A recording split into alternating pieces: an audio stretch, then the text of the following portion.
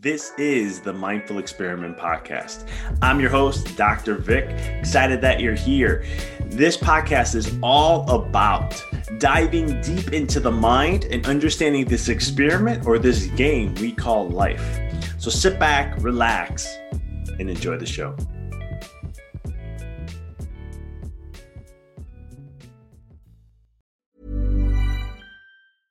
This is Paige, the co-host of Giggly Squad, and I want to tell you about a company that I've been loving, Olive & June. Olive & June gives you everything that you need for a salon-quality manicure in one box. And if you break it down, it really comes out to $2 a manicure, which is absolutely insane. It's also so easy to get salon-worthy nails at home with Olive & June. The difference between how your nails used to look when you did them yourself and now with the Mani system is a complete game changer. The best thing about Olive & June, too, is it's a quick dry. Dries in about 1 minute, lasts for 5 days, and full coverage in up to 1 to 2 coats. Visit oliveandjune.com/perfectmani20 for 20% off your first system. That's oliveandjune.com/perfectmani20 for 20% off your first system. There's never been a faster or easier way to start your weight loss journey than with PlushCare. PlushCare accepts most insurance plans and gives you online access to board-certified physicians who can prescribe FDA-approved weight loss medications like Wegovy and Zepbound for those who qualify.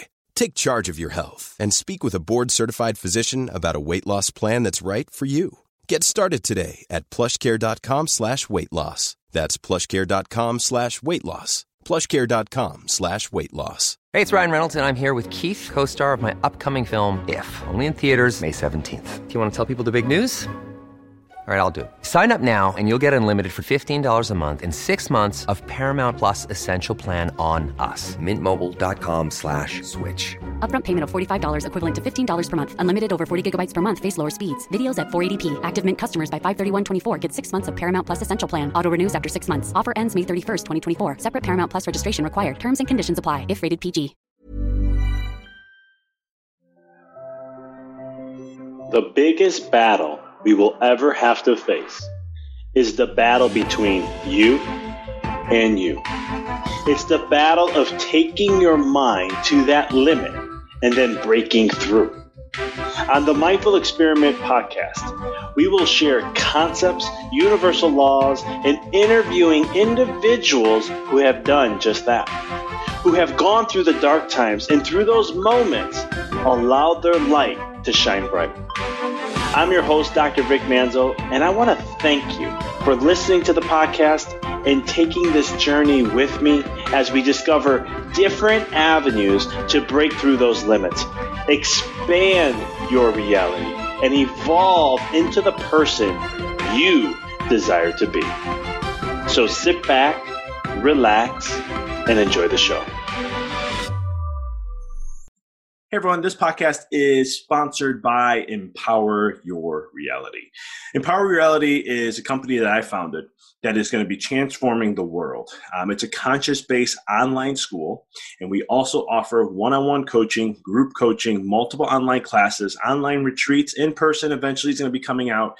We also have a line of books that we do. Right now, they're only being written by me, but eventually, we're going to be adding other people onto the publishing site so that we will be publishing their books, and we look for specific authors to help us on our journey as we go through this. You can find out more information and follow us at empoweryourreality.com, where you can get copies of a book, first few chapters for free, and so much more. So go check that out at empoweryourreality.com. Thanks for tuning in and enjoy the show. Hey everyone, and welcome. This is Dr. Vic, and you're listening to the Mindful Experiment. I had an awesome time on this interview. I was really excited when it came across an email about potentially being on and so much more that I was like, oh my goodness, this is going to be really, really fun. I like to geek out with things, and it's always fun to be able to do that with someone who understands the science, who's very science principle based, and so much more. I had the opportunity to interview Ted Smith, and I'm going to talk a little bit about him in a minute. But we talked a lot about the environment, the Envirome, as he likes to call it. And he talks about how the environment is very critical to one's health, well as one's being, their mind, and so much more. And we dove into that and a lot more, especially with COVID and everything that's going on. We talked about the astronauts at NASA because Ted Smith works with NASA. And we talked a lot about the environment and how to create this and what does he do for NASA, the astronauts, how does he, they look at different perspectives on things. It was really a lot of fun for me, but there's a lot of nuggets that you can take from this and use in your life. And there's a lot of principles that we took on how you can maximize your life and so much more. Just to give you a little background of who Ted is. Ted is the Associate Professor of Pharmacology and Toxicology, Deputy Director of the Christina Lee Brown Envirome Institute, and Director of the Center for Healthy Air, Water, and Soil at the University of Louisville School of Medicine. The Center for Healthy Air, Water, and Soil is focused on research that addresses the promotion of human health in urban environments. Many projects within the Envirome Institute share a focus on the biophilia hypothesis that suggests our fundamental affiliation with our broader ecological mediates disease risk. Several of these projects require sensor and data technologies, not only sensors for monitoring ambient particulate matter, noise pollution, and air toxics, but also for measuring physical activity or personal biometric data. The Institute and Center develops comprehensive and integrated approaches for acquiring environmental and individual level data that can inform and enable new types of community-based observational or clinical studies. Previously, Ted served as Chief Innovation Officer for the city of Louisville, Kentucky, where he created the largest real-time asthma surveillance research program, Air Louisville. Ted received his Bachelor in Science in Biology and Psychology from Allegheny College, his Master's in Science and PhD in Experimental Psychology from Miami University, and completed his postdoctoral studies at the Massachusetts Institute of Technology, Manville Laboratory. Ted was the co-investor on the Neuralab Space Shuttle mission. Awesome guy, a lot of great info. He's very well knowledgeable, had a ton of info to share, and I'm just really excited to be able to give this opportunity to share with him of who he is, what's he about, and so much more. So without further ado, here is Ted Smith. Well, Dr. Smith, welcome to the show. Well, thank you so much for having me. Really appreciate it. I love the work you're doing and all that you're doing. I know we chatted a little bit before coming on, and I'm just excited to have you on and all the stuff that you have that you're up to. And so I'm not going to waste any time. I'm not going to waste any time for the listeners as you're listening here. We're going to get right into things.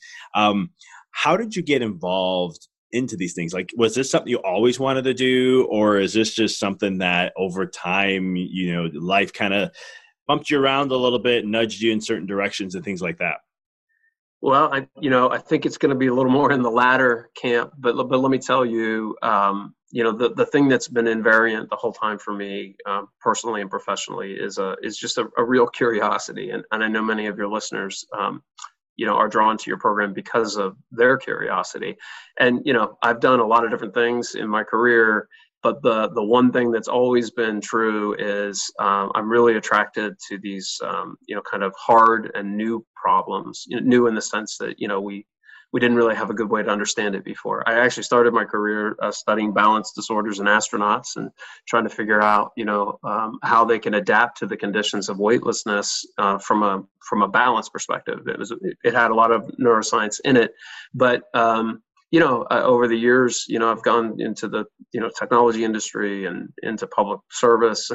And I mean, all along the way, I've always been drawn to, these frontier challenges, that if we really work on the frontier, we can really maybe make some step changes, right? Rather than just, kind of incrementally working on things that, people have been toiling on forever. So I'm always a frontier person.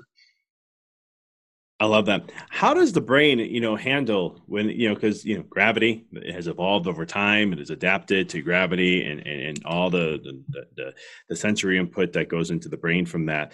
When an astronaut's in space, though, is there, I know there's a learning curve to this, but how's that, besides the learning curve, does that play a role on the brain in certain ways, or they have to, for input and so forth?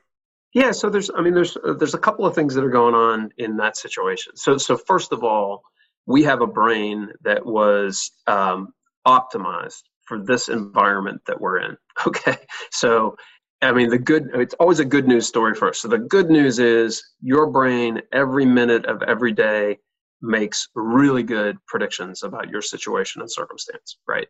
And so we are perfectly optimized for this world that we're in, this terrestrial planet. And so we learn about what we're not optimized for, when we put the brain in situations, that are not what it's expecting, let's just say, or what it's developed an understanding of over time. And so weightlessness, anything that you might have called a psychological illusion, right? Everybody likes talking about illusions. They're sort of fun to cocktail party kinds of things, but what illusions are examples of when the brain, comes to a conclusion that, isn't correct, quote unquote. And psychology has learned a lot over the decades and centuries about how the brain works by studying moments when it's not working as you would expect. And illusions are one of those things. Diseases, traumatic injury, these are all situations where we get to learn about how the brain is working by studying it when it's not working, sort of in the right way, quote unquote. And so for the problems that astronauts have when they're in weightlessness, we've created an environment that is not the terrestrial Earth environment. Gravity is missing. We have a whole bunch of sense organs that are always pumping the brain with good state information about everything, how I'm oriented, how I'm moving, up from down, all those kinds of really super fundamental things. And then all of a sudden, the signals are getting a little bit garbled, and they're not signals that the brain is expecting or would even know how to make sense of and make good predictions about our state. And so in weightlessness, we see confusion about things like tilt and translation. And we don't need to get into the weeds of it, but essentially, you've got organs in your inner ear, in your vestibular system, whose whole job is to just know how your head is oriented with respect to gravity. You have little crystals that sit on hair cells, and it's a great sensor. It's a really good sensor. But when they're not weighted down by gravity, when you tilt your head, they don't move the hair cells. And so the only time those little cells or those crystals move the hair cells is when you linearly accelerate. And so it turns out the only thing that sensor is now good for in weightlessness is telling you about a translation, moving linearly, like in an elevator or going across a room, but it's not helping you with tilt. And it's looking for that gravity signal even when you're moving linearly around. And so astronauts report all of these, distortions of, kind of exaggerated movement or temporary inversion phenomena where suddenly, they're quote unquote upside down, even though that doesn't mean anything, weightlessness. And this is all the brain really aggressively trying to figure out what the new environment is. And I'll just say the other piece that's always important to know about the human brain is that it's a plastic system, and we all know this. So one of the great virtues of this neural architecture is that it was in many ways designed to always learn and always, refine. And so, weightlessness is just a new learning opportunity in some senses. So it can, over time, we know we can adapt to weightlessness, and we don't have those problems anymore. And we have this sort of miraculous ability to have multiple adapted states. So when we come back to Earth, we don't have to relearn Earth. It's a state that we can turn right back on. And so this is the exciting part of way the brain actually functions. It's a really amazing substrate that is constantly just trying to help us kind of survive and function, and it does a wonderful job even when we confuse it by going into weightlessness. Is there like a time frame to the neuroplasticity that exists? Like it starts to shift over? Because I'll bring up some studies that I've read before, but is there a certain time frame that they go through to where it's like, boom, the brain finally adapts a little bit and then they're able to do that? I mean, it varies greatly between individuals, and that's one of maybe that's one of the great attributes of humans as a species is we're not a monocrop, right? We're vulnerable to like the one thing that can take us all out. So there's a lot of variation in human beings, and there's a lot of variations in neural function, and we don't fully understand that and what exactly is under those variations. But It's a range. It really person to person. It can be as short as hours for some people who I like to think of as, sort of better at turning off certain sensory inputs. There are people who fly by the seat of their pants instead of flying by looking at instruments and out the window and airplanes. And, when you look at these broad sort of stereotypical kinds of, judgments, they can also help us understand. And then there are people that, maybe are super sensitive, right? Think about the people who love going on roller coasters and think about the people who hate going on roller coasters. And I think you'll find that underneath all that is something that we're talking about right now, that there are people that the thrill seeking, may be a very sensory rich thing, that it drives adrenaline and it drives all sorts of other processes. And then there are people who, really sensitive and jittery and, they're not looking for more sensations. Right. And, I think you can use that just as a mental shortcut for, I wonder, how people will react when put in a situation. It'll have something to do with kind of their own, constitution.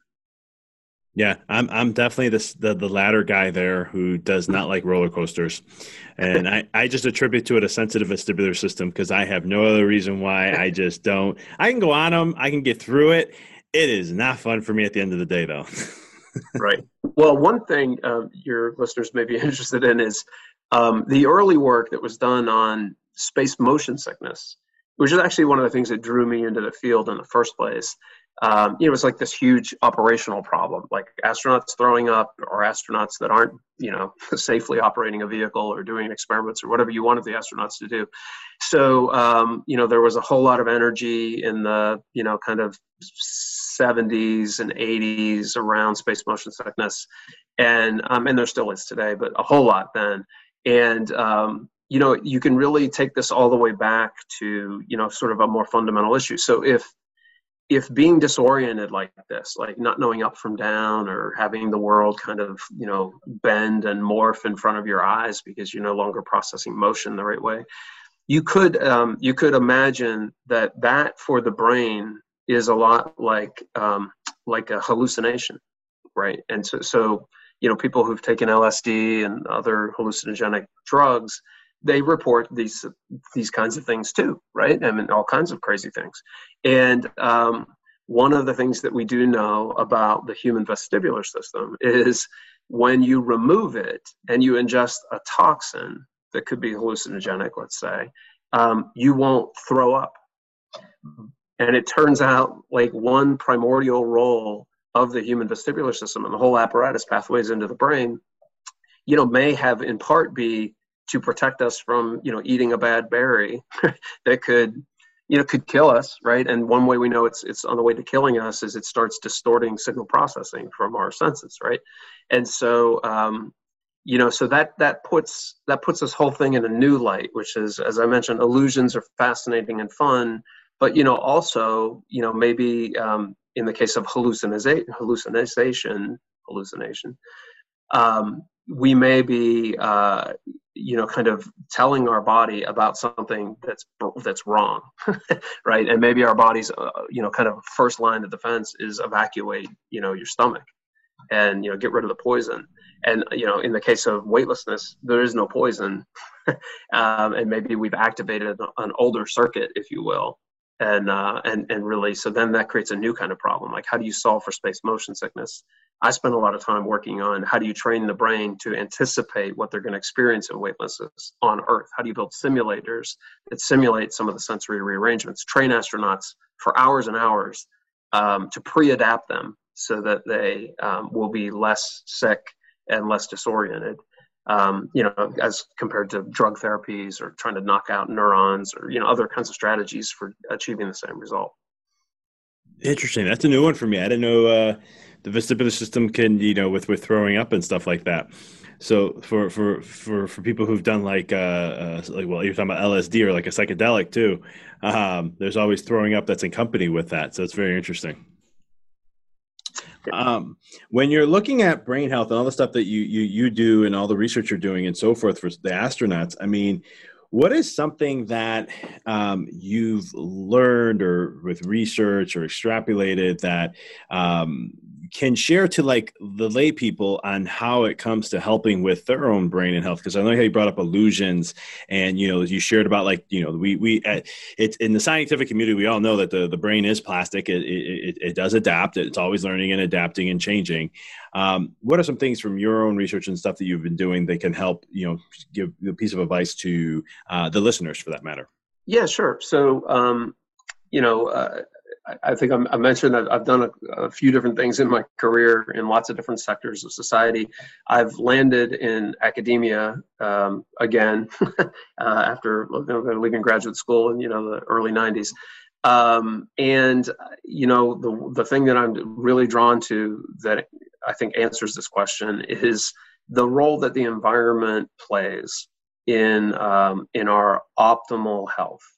And so there's really no shortage of interest in, nutrients or exercise or mindfulness, or I can come up with all kinds of things that I think of as, kind of internal things, right? I mean, some of us are fascinated by the gut microbiome, right? And how does that have to do with my overall wellness? And, that's exciting and all, but I guess I'm here to tell you, the vast majority of the things that will make a difference in your physical health and in your mental well-being are outside of your body.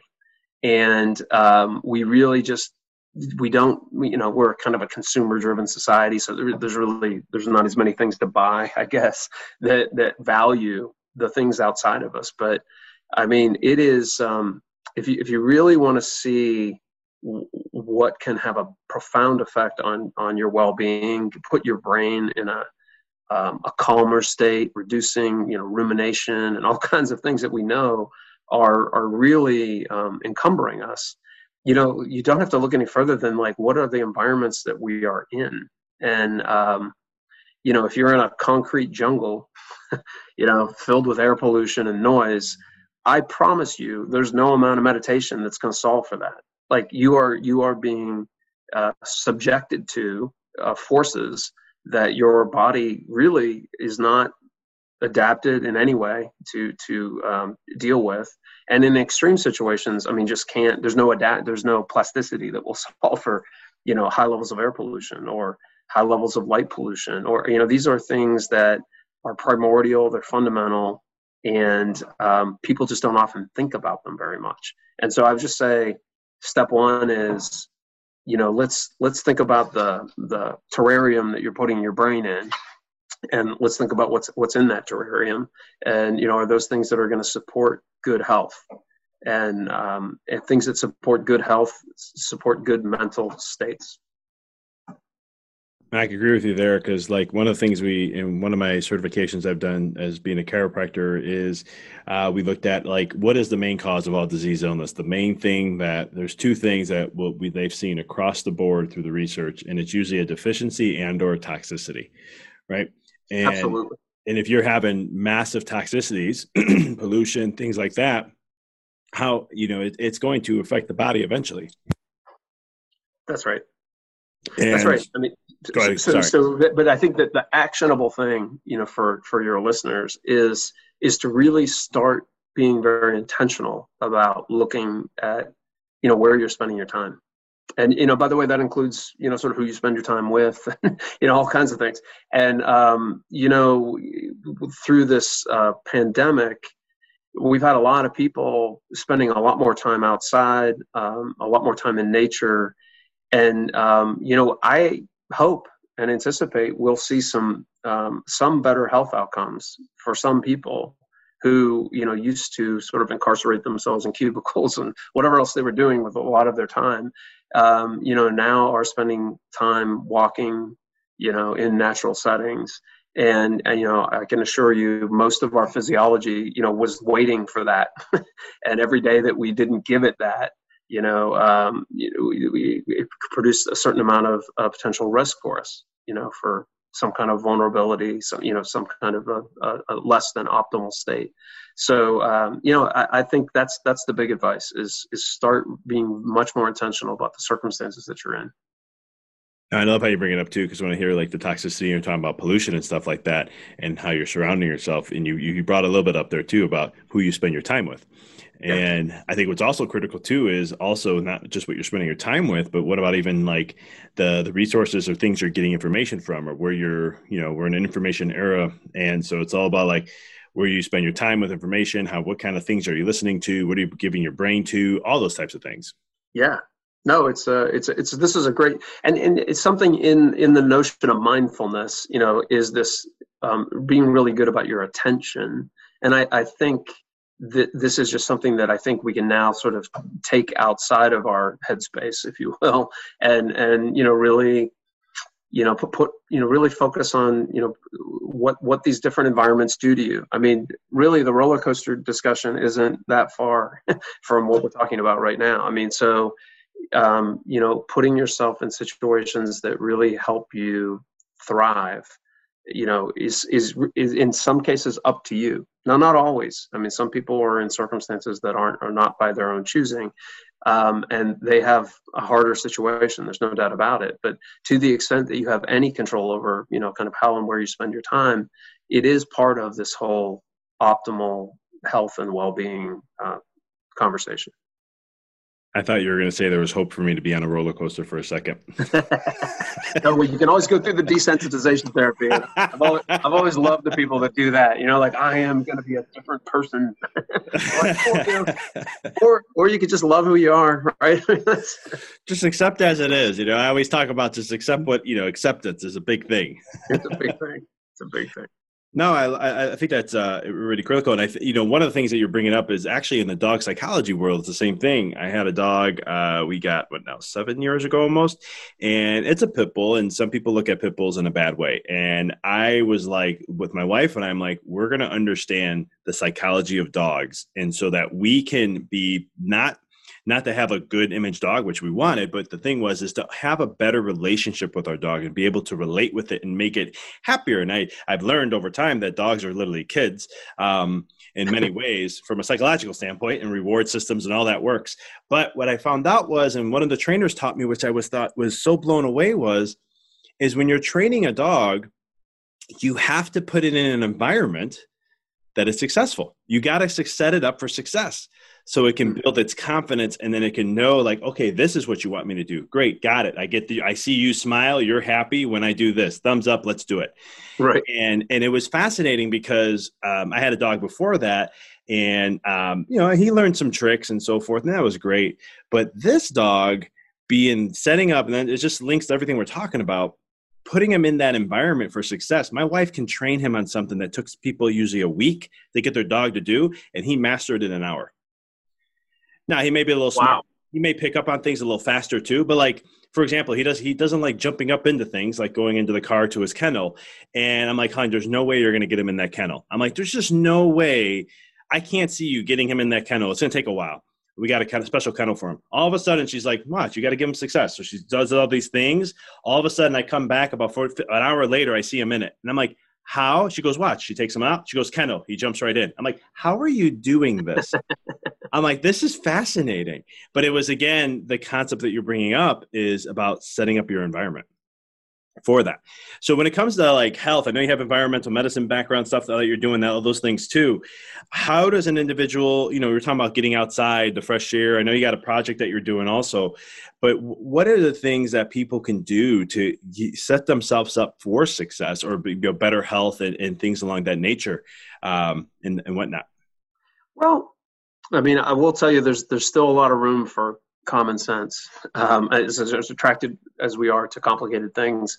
So, in the past 2 years, I've read books on super fundamental things, right? Like, what is sleep? How much sleep should I get? Right.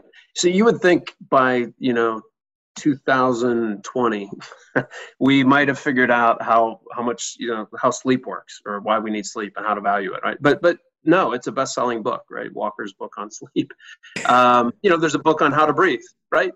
And so again, 2020 years, and recorded the time, whatever. I mean, like, why do I need to read a book on how to breathe? And it's actually because so many people breathe so poorly that it is actually a huge health risk, right? As is sleep deprivation and, dysfunctional sleep or circadian sleep arrangements.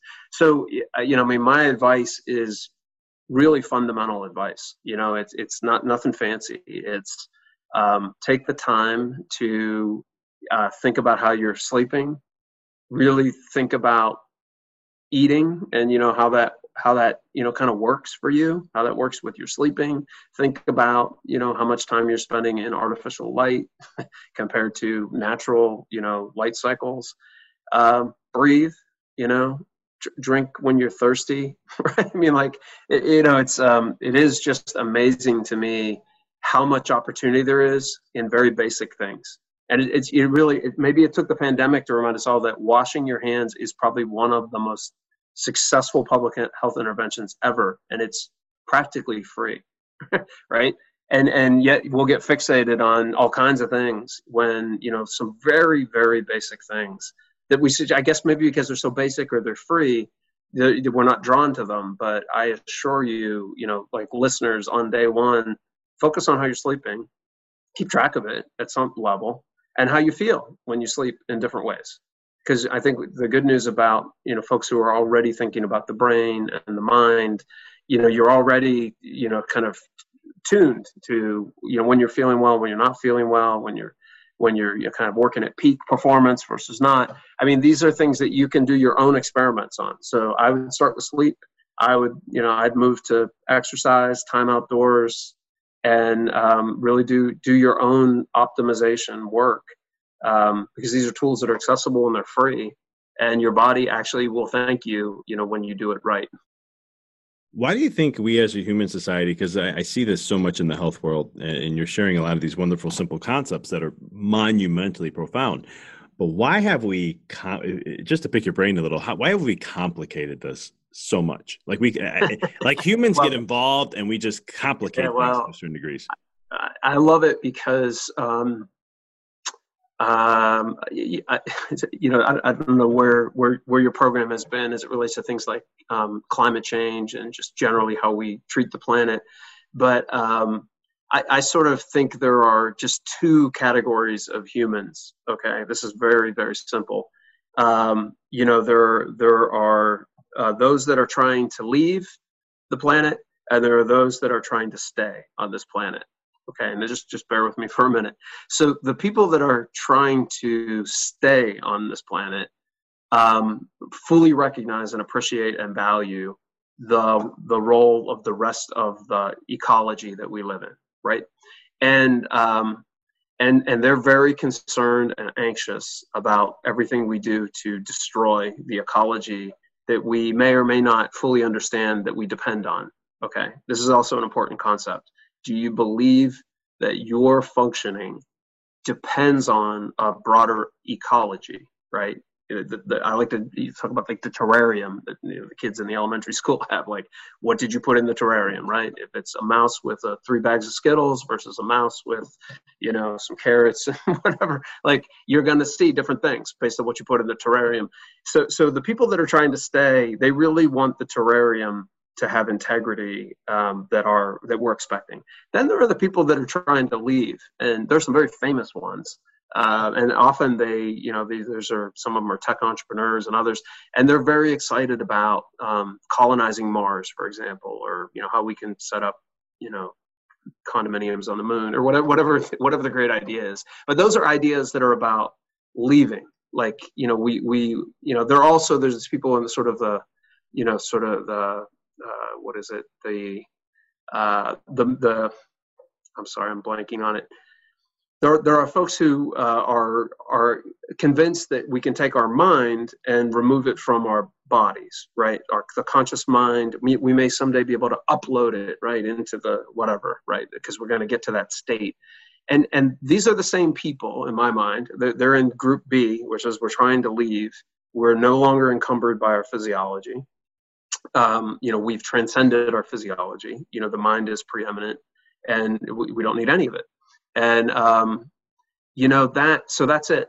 And so when you say why do we complicate things because in some ways, I think fundamentally there are those that are just trying to disown their dirty physiology, right? Their kind of animalness, or however you want to talk about it, the weakness, the vulnerability that we have, that we do depend on this greater ecology. I mean, I'm obviously in the camp that says I think the moon would not be a great place to live and thrive.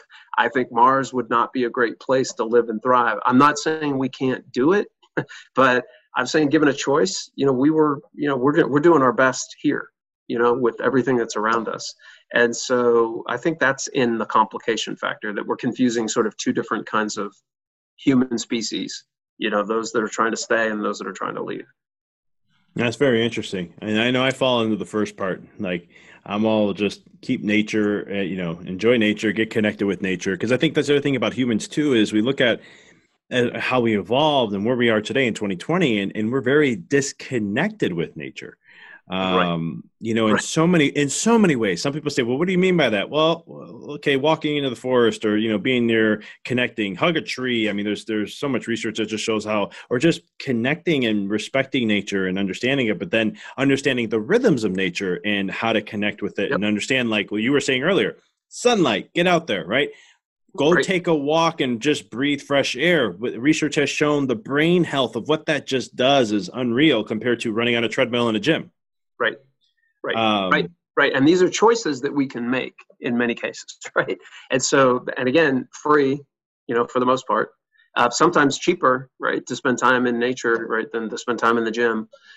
So, like this is within our control, but it's really, I think it is a question of our value system. Like, what do we value? And what do we think is important for ourselves, for our families, this is where we're, I think, stuck at some level. We're drawn to things that are complicated. We're drawn to things that we can buy. We're drawn to, but at the end of the day, what is happiness? And we know that there's all sorts of evidence that happiness has nothing to do, with how much stuff you have and how much money you have. And, that we've been, in some ways, we're easily distracted, by these other things. And, this is about grounding and I think it is about the fundamentals. And I think that it can be very gratifying to be good at the fundamentals. It. So when it comes to, again, the environment we're talking about, getting out, fresh air, moving, sleep, right? Is there like an environment that you have studied about and know about that can like help an individual sleep better or sleep deeper in certain ways? Well, I mean, there's a bunch of research that's come out in the last 10 years that really does look at sleep patterns, both kind of your physiology, right? Are you an early riser? Are you a night owl, right? And there are genetic bases to these different types of people, right? So getting to a place where you understand, kind of the kind of person you are, then opens the door to, okay, so what is it about the quality of my sleep, right? So do I go to bed tired, right? Like, have I exercised enough today to sort of, earn the sleep that I know I need? And then I think you have this issue of like, what is the environment that you're sleeping in? And there's a whole lot of really interesting literature on synchronizing the temperature, like your bedroom should be, you'll sleep better if it's colder, right? And you'll wake up better if it's warming when you're waking. Now, this is almost a ludicrous thing to say to somebody who has a thermostat in their house, that, somehow my brain and all of my physiology was expecting it to get colder at night and warmer in the morning when the sun comes up. But there's a fair amount of evidence that suggests you'll have better sleep if that's the environment you're sleeping in. So, that's kind of a new homework assignment for, there are people that care about this a lot more than I do. They spend their careers focused on it. But, so that's just a really good example of taking the environment very seriously when it comes to sleep. Yeah, I had a chance to interview Tara Youngblood, who's the inventor of the chili pad, or the There you go. too. And we went down tons of stuff on that, but it was fascinating because her research was talking about how, because I was bringing up a concept of like, so you're telling me we can choose if it's too cold, if it gets cold, and let's say I was physically active that day and I was very worked out and I had a physical laboring day, I can just set because I have a cooler pad, I can set it and I'll just bring it down to a certain temperature, a little colder, so that I get more deep sleep. Where if I have a more mental computing day, I can just, I need to get my deep sleep, but then I can like in midway schedule it. So I have a little bit more of a warmer cycle, which allows my REM. And she's like, we're doing studies right now on that to show that. And I'm just like, that's just so fascinating. Again, and I'm only bringing this up because again, you were bringing up environment and it's just tying together how that all plays a role. No, that's just a perfect example of, this is something that, people just haven't thought about in a long time or ever. Right. Well, you think about it too. Like again, for me, and some people say, "Well, you make things too simple," and I'm just like, I'm a common sense guy. I look at things in a certain way. And how did we do it back in the day? We survived as a species for so long. You look at night. Night always gets colder, and in the day, it's not like it gets warm like midday, but it does get warmer than it was a little bit. And usually that to me, I'm like that. And then the light cycle, how that plays a role in the eyes and serotonin production, activating things and all those things. I'm like, it's just, something that I think we have with artificial lighting have been like, well, it's nighttime, but I can put on the lights. Where I've read some things, it's been a while since I've done this research, but looking at like, how do we do it back then? We did have fire, but did people stay up? People usually change their sleep cycles a little bit based on nighttime and stuff like that. Yeah, well, and even the nature of light, and I know that, that the pendulum swings back and forth on blue light, so I'm not going to go in there, but I will just say, when it was the light of fire, it had a lot more in common with a sunset, right, than, white, blue, stadium lights, which have a lot more to do with like daylight and, bright sunlight at noon. And so, even the nature of illumination has changed. So illumination has changed over the decades, and it's becoming perhaps even diverging even more from what is a more natural kind of a light that you might have expected for hundreds of thousands of years. Love it. Now, question, because we're talking about environment, we're talking about health, brain health, overall health, and things like that. We had COVID come around, right? And certain countries did well, certain countries didn't do so well. Some can say Americans are doing, there's the whole thing about the death rate and looking at, what is really COVID, what isn't. CDC came out with things. I'll leave that to the side. But talking though about the environment, could that help with things like a virus, like, any virus, not just, COVID, but just any virus? Yeah. I mean, of course is the answer. I mean, some of the biggest public health benefits that we've had as a species have come from managing our environment better, right? So the two biggies, and there are many, but the two biggies are cleaning up drinking water and removing waste, human waste. And, it is the difference between having rampant infectious disease and not. And that's it. And those are environmental changes that we've made. So we have changed the nature of our drinking water, and we've changed what we do with our waste. And when you look at infectious disease, what we've learned, and our research institute has really pivoted to be part of the, kind of part of the great fight here. There are definitely disparities in the burden of infection. And when we look at the racial disparities, but you can also look at the socioeconomic disparities. And, somewhere along the way, you're going to start tripping into environmental characteristics, right? People who don't have choices about isolating themselves, right, from their families. I mean, living in congregate living settings that are, very, very close proximity. I mean, we know that that's important. It's critically important in slowing down transmission to, separate people, especially people who are suspected of being exposed to the infection. But for some people, they just don't have that choice, right? And it's hopelessly out of touch and tone deaf to say, well, let's all go to our other house, in case one of our family members is infected. And, so those are environmental factors, and they are related to this pandemic. And, really coming up with a good insight about how can we live differently as a community to protect ourselves, now that we handle drinking water and wastewater, what do we do next? And I think, we really do need to look at, how we're living, and, whether we're living in ways that could promote infectious disease or prevent it.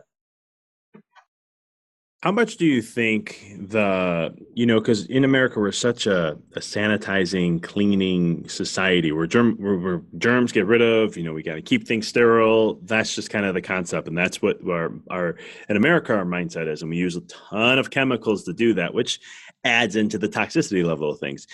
But what if we, again, I always think back in nature, like, okay, they didn't have much. Yes, the cleaning water, get rid of, sanitation processes that has transformed in the early 1900s in America to now.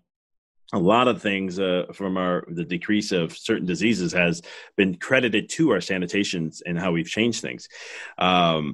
But how much does, with the microbiome, or, when I say microbiome, some people just think of the gut. I think of the whole body, but I also think of not just my body, but I also think of my environment and what I'm surrounding myself with.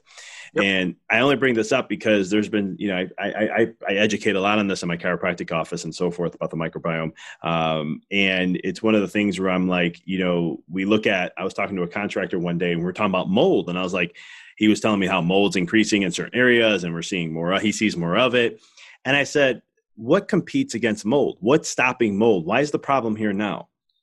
And as I kept asking that question, I started seeking and I wanted to know the answer. And then finally someone gave me the answer and said, we're cleaning so much that we're getting rid of the good stuff. And it's giving less competition now for mold to grow. And I was like, that sits my belief. Now I wouldn't say belief system, just the science I'm reading, and everything that I understand about the body and all that. And so is there ways to where if we went more towards, not so germophobic, but a certain healthy balance, could that alter and change things? Yeah. I mean, look, I personally believe that that's absolutely right. I'm so glad you talk about the microbiome more broadly. We do a lot of work in exposure, the skin microbiome. So sort of what's floating above your skin right now, what you inhale, all those kinds of things. And, I think there is mounting evidence that, what you might have called a dirty environment, right?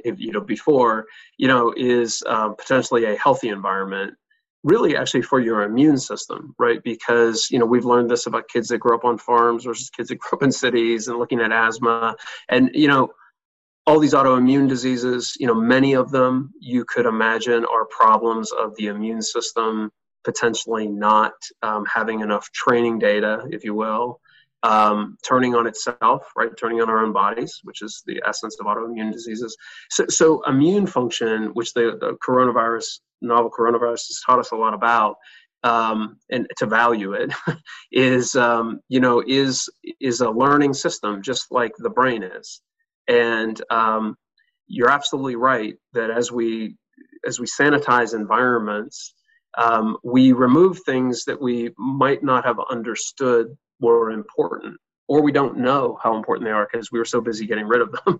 And this is one of my point about sending astronauts into space, and sterilized capsules. Maybe that's not the best idea. Maybe their immune function will depend on having other organisms, microorganisms and macroorganisms, with them, right? And so you're absolutely right that this is a situation where removing things from our ecology without understanding what our dependence may be on them, either directly or indirectly. Your point about mold, competition between species. So, I mean, the general rule of thumb I like to use is, generally speaking, the more biodiverse an environment is, it's likely to be more beneficial to you, right? And so really, it's not about picking one thing over another thing. It's about the whole picture. And, are we really working hard to preserve and maintain a state of exposure that includes a lot of diversity? Because in that diversity are healthy layers and layers of competition between organisms and things.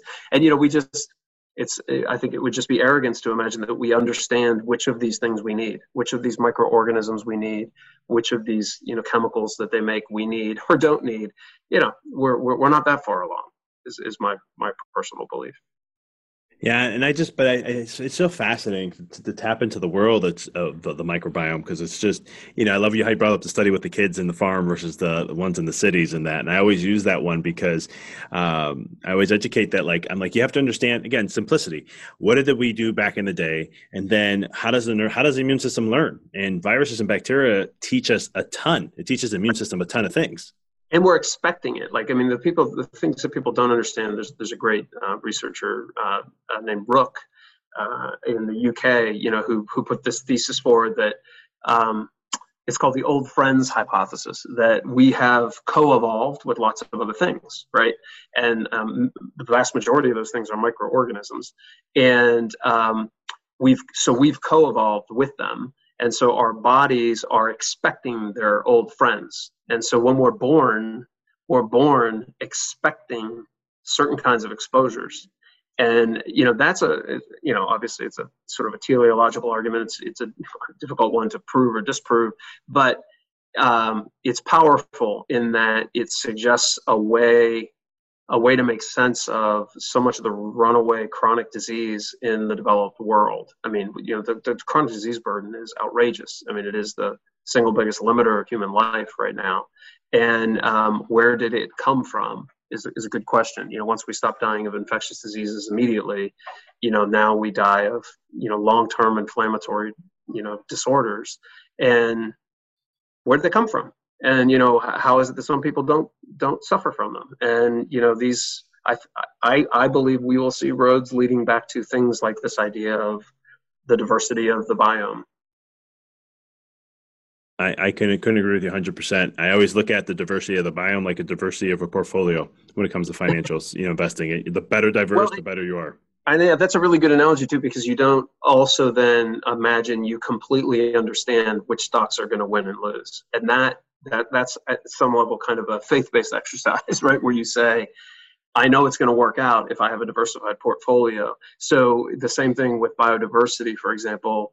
I don't know which birds or bugs or I don't know which ones are the ones that matter, but I know if I have all of them, then I'll probably be in better shape than if I have only some of them. And I love how you bring up the old friend hypothesis. One of my mentors in chiropractic, he said, I think we're getting to a point where we're understanding that the nervous system is vastly different than we understood before.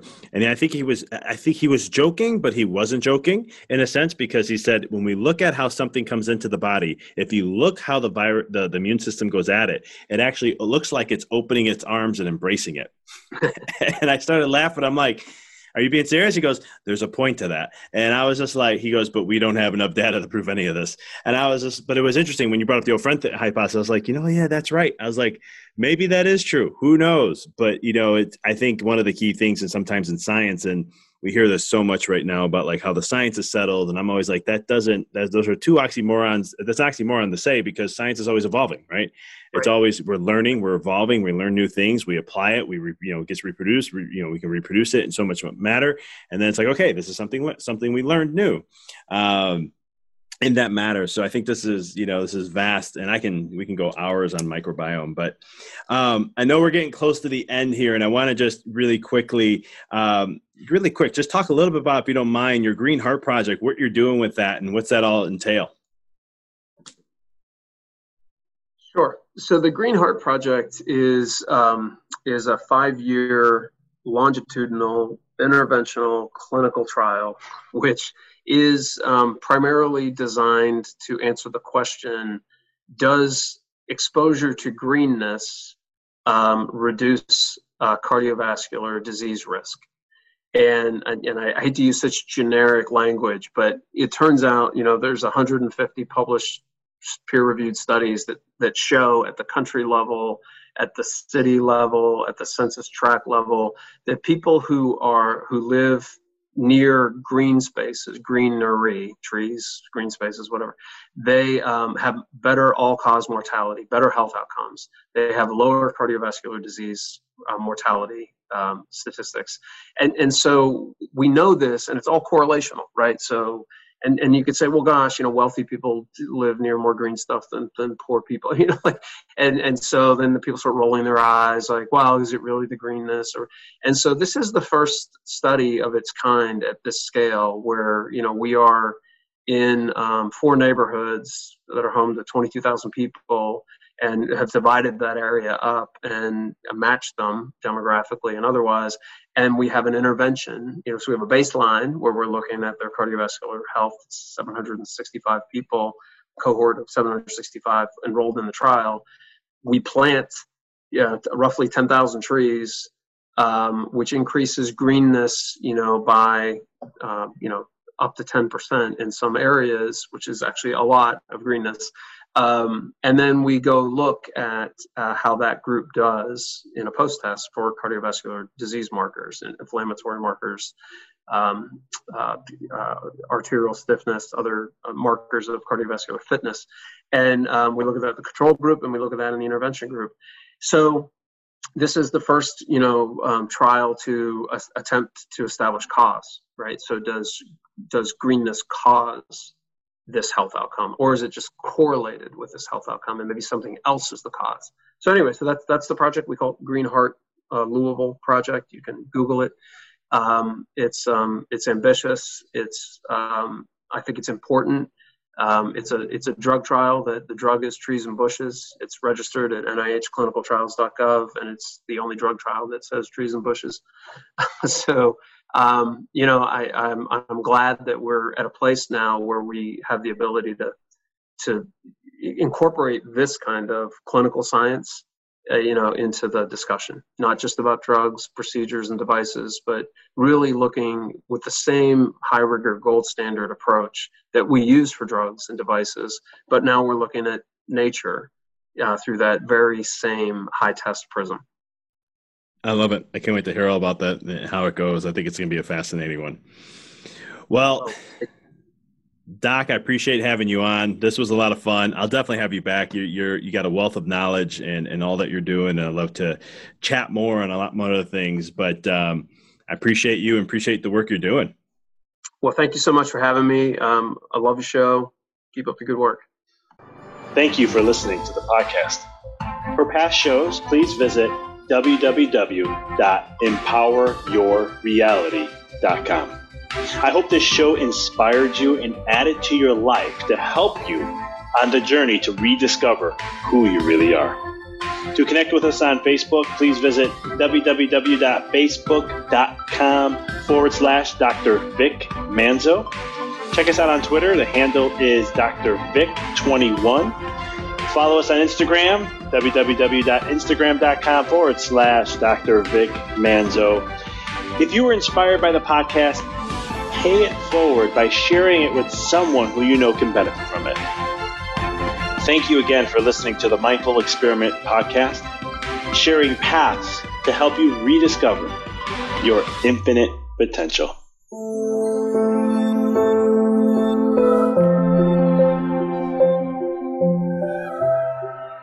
Thanks for tuning into the podcast. If you found this episode to be inspirational, pay it forward by sharing it with someone that you know can benefit from this. If this is your first time tuning in, please follow us, connect with us so you don't miss another amazing episode. And until next time, keep rocking and rolling.